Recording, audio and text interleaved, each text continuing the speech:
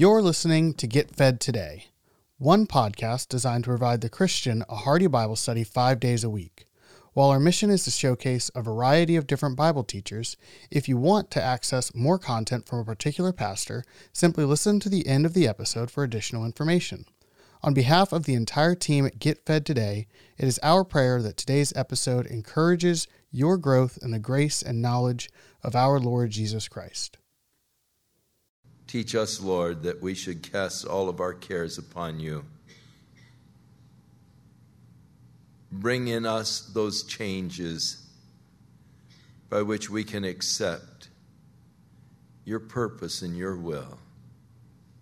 In Jesus' name we pray. Amen. You may be seated. This morning we'd like to draw your attention to verse 27, where Jesus, talking to his disciples, said, "Now is my soul troubled, and what shall I say? Father, save me from this hour. But for this cause came I unto this hour. Father, glorify thy name." Jesus is saying, my soul is troubled. Why was his soul troubled? In verse 23, we read that Jesus answered them saying, "The hour is come that the Son of Man should be glorified."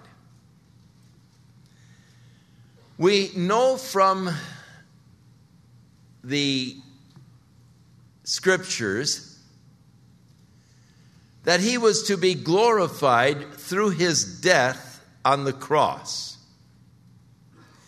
And from the beginning, he was moving always toward the cross. At the beginning of his public ministry, when he was in Cana of Galilee, and there at the wedding feast, they had run out of wine, and his mother came to him and said, "Son, they've run out of wine."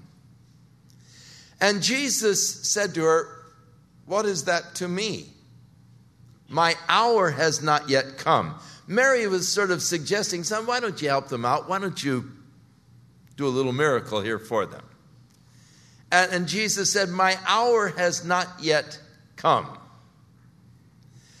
In the 7th chapter of John, as they were wanting to arrest him, it said they could not because his hour had not yet come. Same is true in the 8th chapter, as he was teaching in the temple there by the treasury. As they were wanting to lay hold on him, they could not because his hour had not yet come.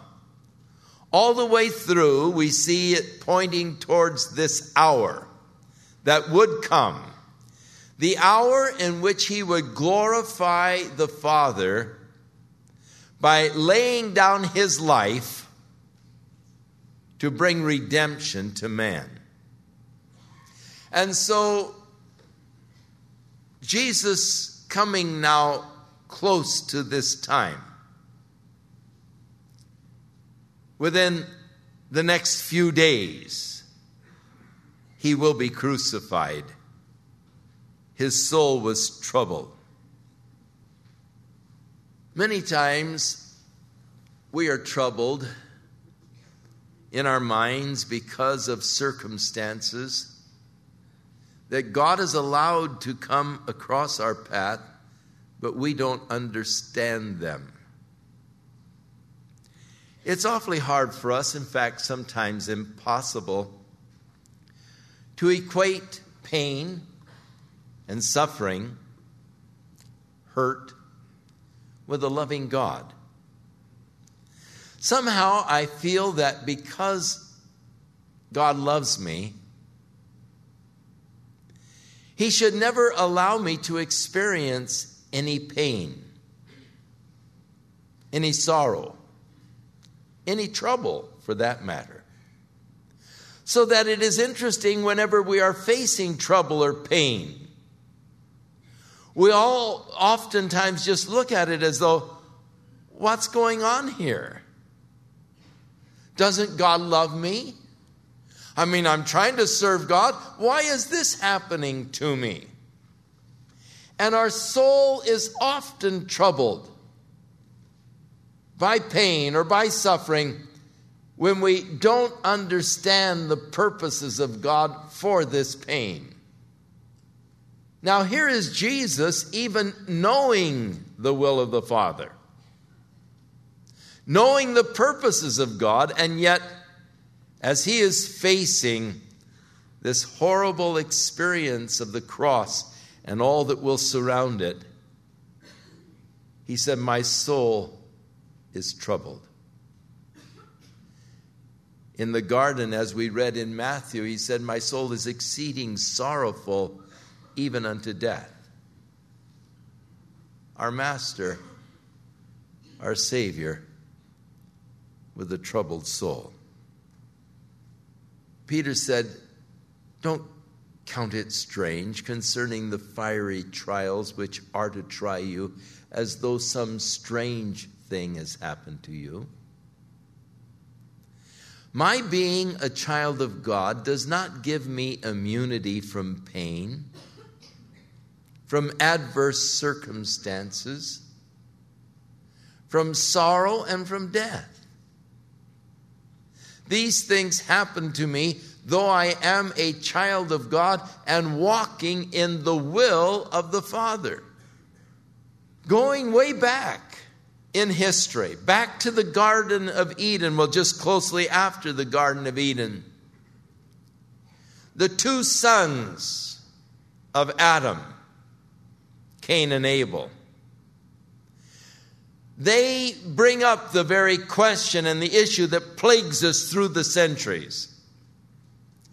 Why do the wicked prosper and the godly suffer persecution? Why is it that wicked people so often get by? They don't seem to have the problems that I have.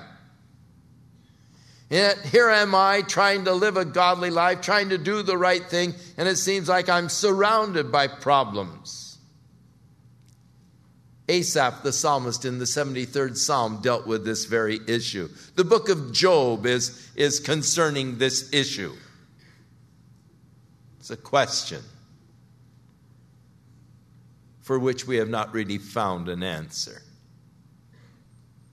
Wicked Cain killed his righteous brother Abel. Righteous Joseph was persecuted by his wicked brothers. They conspired to kill him, settled on selling him as a slave. He was falsely accused of attempted rape when just the opposite was true. And as a result of these false accusations, he was put in prison for years. Surely, if anyone had cause to question the love of God or the loving purposes of God in their lives, it would have been Joseph. Throughout the Old Testament, we read story after story of persecution, of suffering of the men of God. So that when we come to the New Testament and the 11th chapter of the book of Hebrews, where we have the hall of faith, those men who are outstanding and who are noted because of the faith and the trust that they had in God. We read there in Hebrews 11 that others of these men of faith had trials of cruel mockings and scourgings, bonds and imprisonment. They were stoned. They were sawed in two. They were tempted. They were slain with a sword. They wandered about in sheepskins and goatskins. Being destitute, they were afflicted and they were tormented, of whom the world was not worthy, And yet they wandered in the deserts and in the mountains and in dens and in caves. Talk about injustice and the righteous suffering. We need to look at none other than Jesus Christ, our Lord. The witness concerning him was he went around doing good and healing all manner of sicknesses. And yet, look at what the wicked people subjected him to.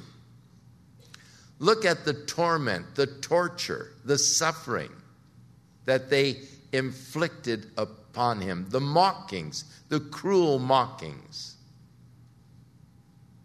And now he is ready to face these, and it's not easy. His soul is troubled.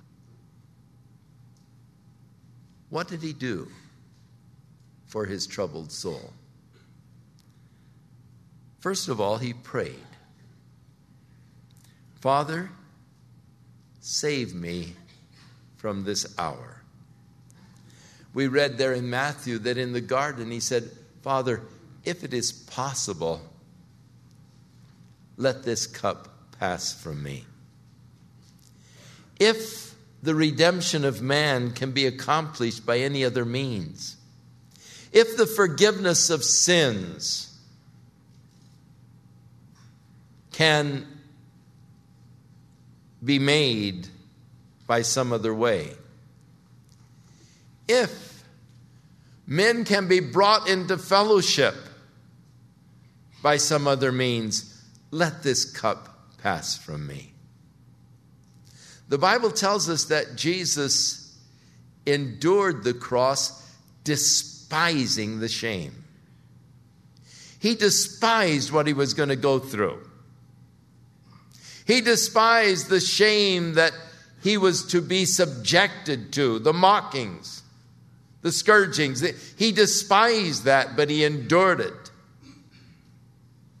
despising the shame. But now as he is looking forward to it, as he has come to the time, as he has come to the hour when it's going to start, he is praying, Father, let this cup pass. In our text here, Father, save me from this hour of death, this hour of mocking. He prayed. And what an example that is for us when we find our souls troubled over the circumstances that we're facing, the situation that we're in. As we look at the future and it seems so bleak, in fact, it seems worse than that. It seems like it's going to be horrible. How we need to pray. How we need to come to the Father. And yes, even as Jesus asked the Father to save us from it. The Bible tells us to cast all of our cares upon him because he cares for us.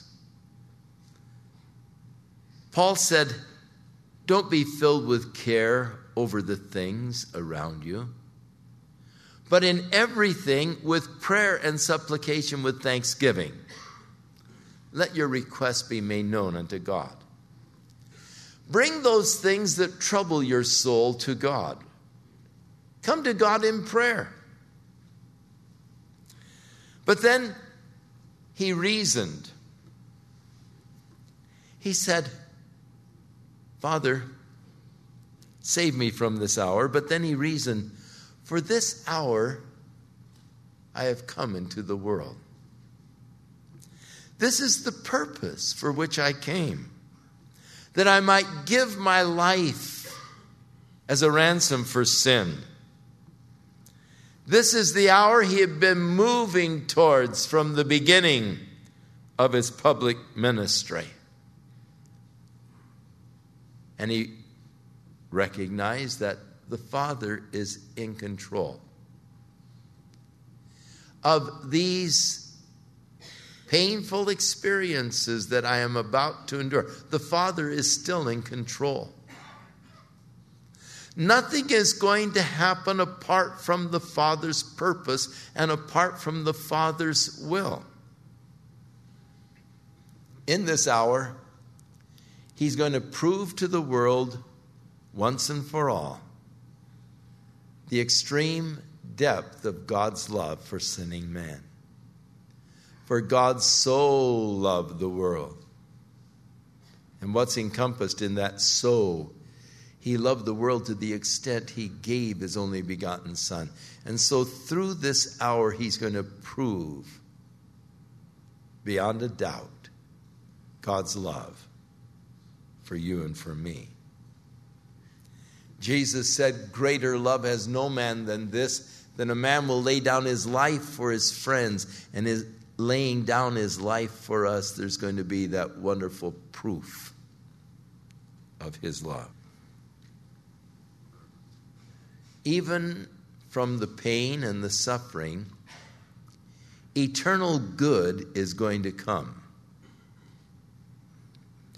And God's eternal purposes of good are more important than my temporal alleviation of pain.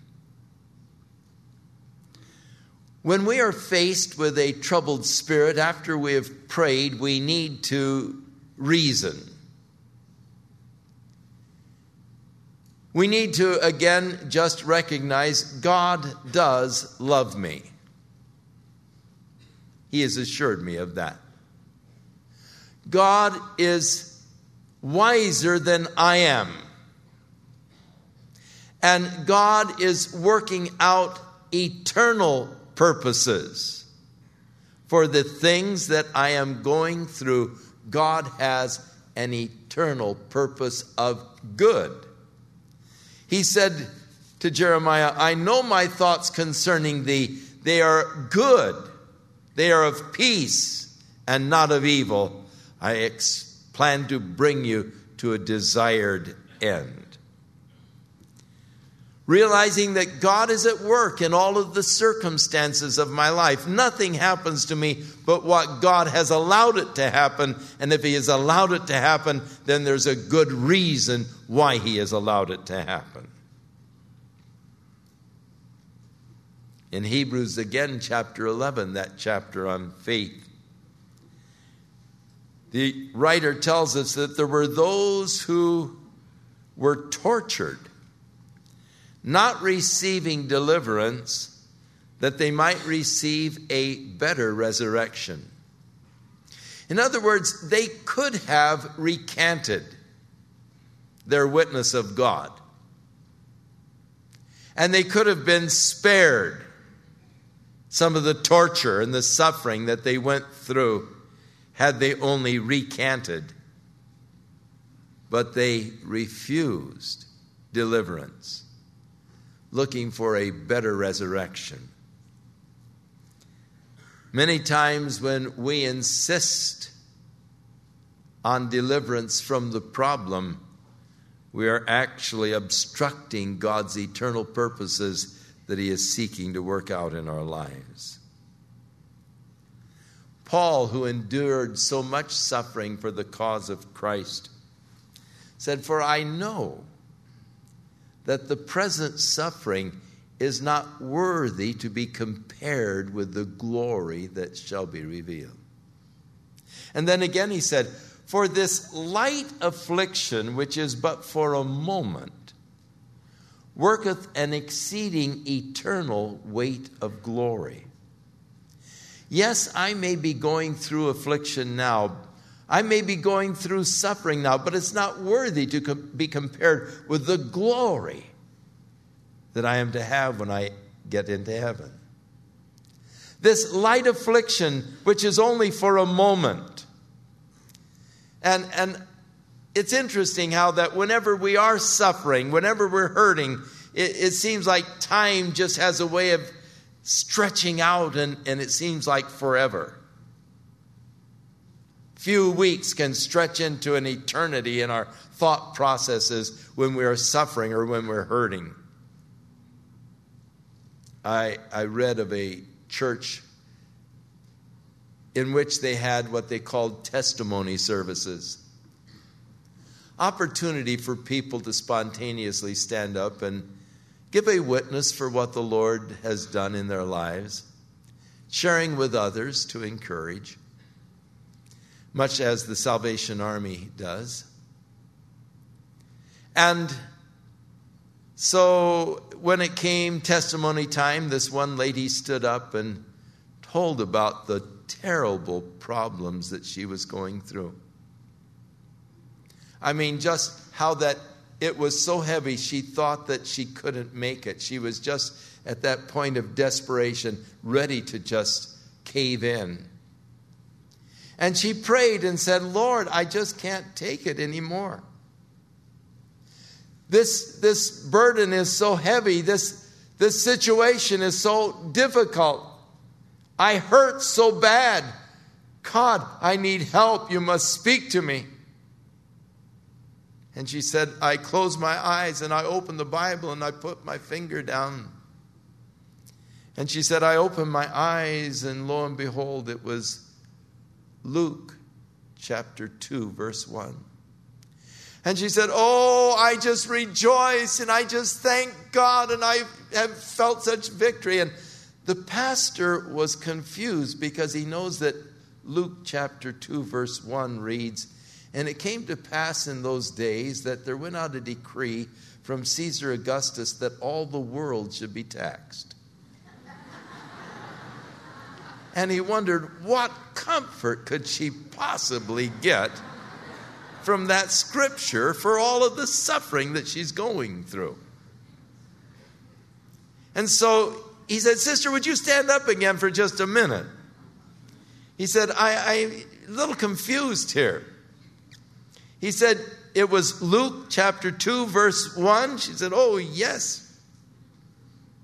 And he said, well, just what comfort could you get out of that scripture for all of the suffering you're going through? And she said, well, I just read, and it came to pass. And she said, I closed the Bible and said, praise God. It didn't come to stay. It's come to pass.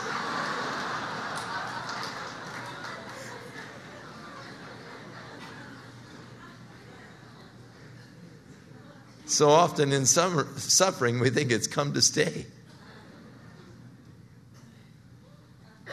But God is working out eternal purposes.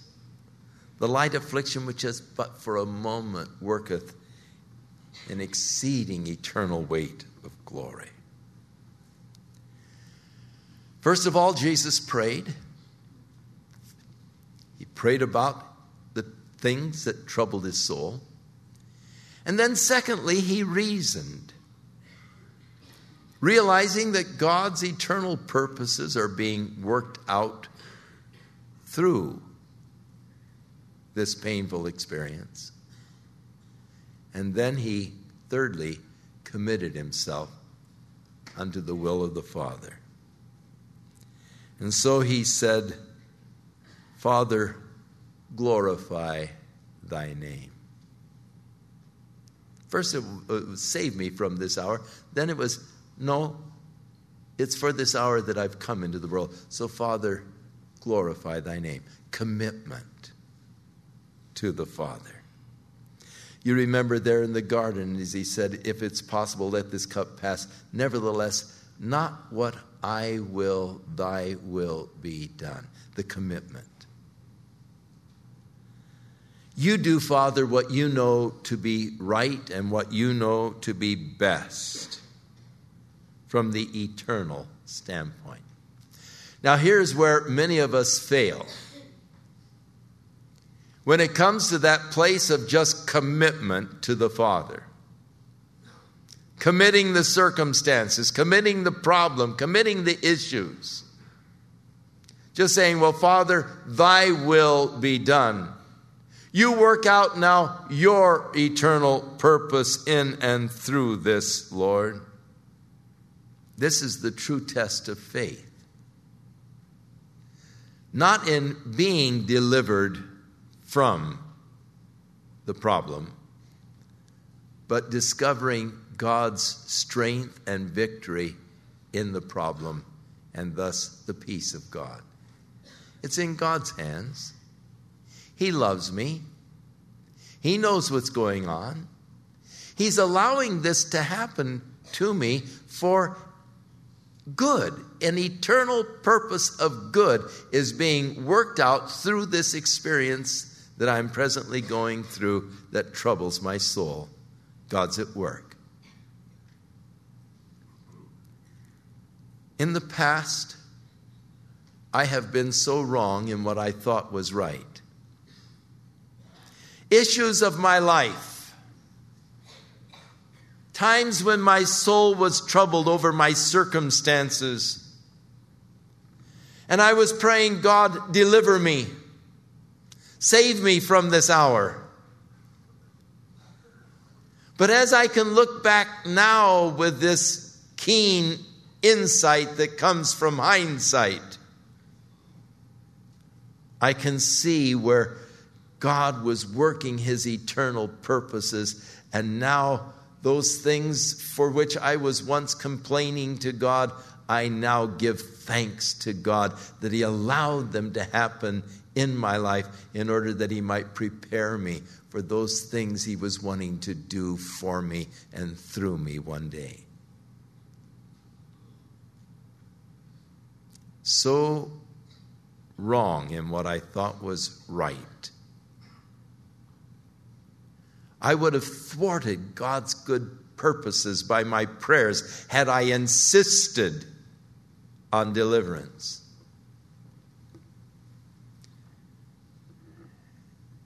Jesus committed himself. Not my will, thy will be done. And thus, as I look back again with hindsight, I am equally thankful for the prayers that God said no, as I am for the prayers where God said yes. I can see now the wisdom in the no. I can see how God was withholding the answer to my specific prayer that he might do so much more and give so much more in his time.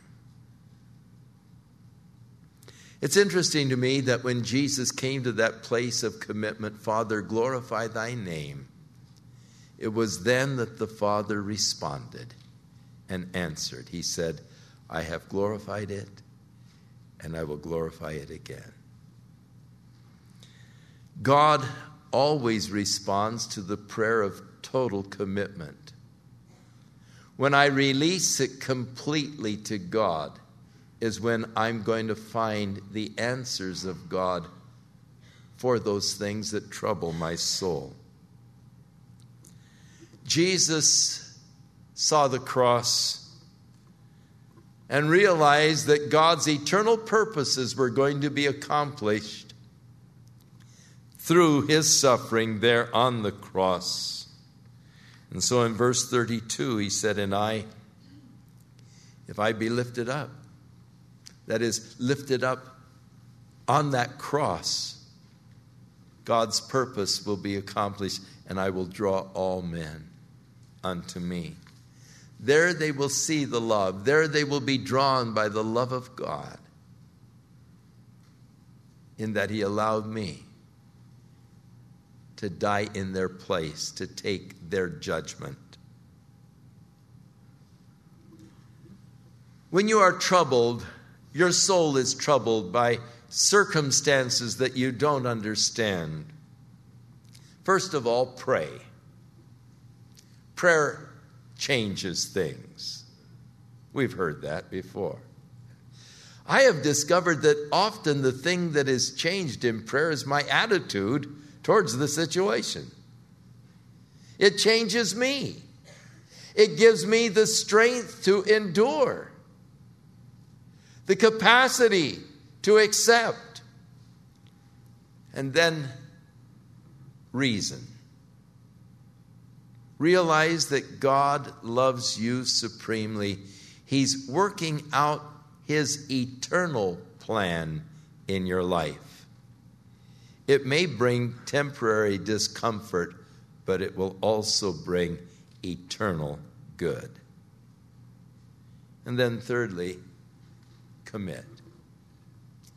All right, Lord, whatever you desire, whatever you purpose, whatever you want, work out, Lord, your purposes in my life. As Paul said, and we sang it this morning, for I know whom I have believed, and I'm persuaded that he is able to keep that which I've committed. Lord, I commit these circumstances to you. These things that are troubling my soul, Lord, I put them in your hands. Do those things that are right in your sight. Surely Jesus was fully committed to the will of the Father. He said, I do always those things that please the Father. He said, I did not come to do my own will, but the will of him who sent me. And because of his full commitment to the Father,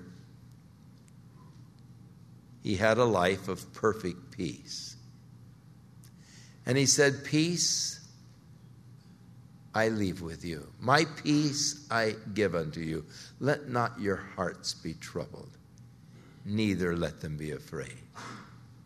The perfect peace that comes from commitment, and it won't come until you have committed. But the peace of Christ will keep your mind and your heart in the things of God once you've committed it totally to God. Isaiah said, thou wilt keep him in perfect peace whose mind is stayed on thee, for he trusteth in Jehovah. Commit my ways. Lord, I trust in you. I don't understand. My soul is troubled over what's happening, but Lord, I put it in your hands. And thus I rest, Father, in thee and in your perfect will. Shall we pray? Father,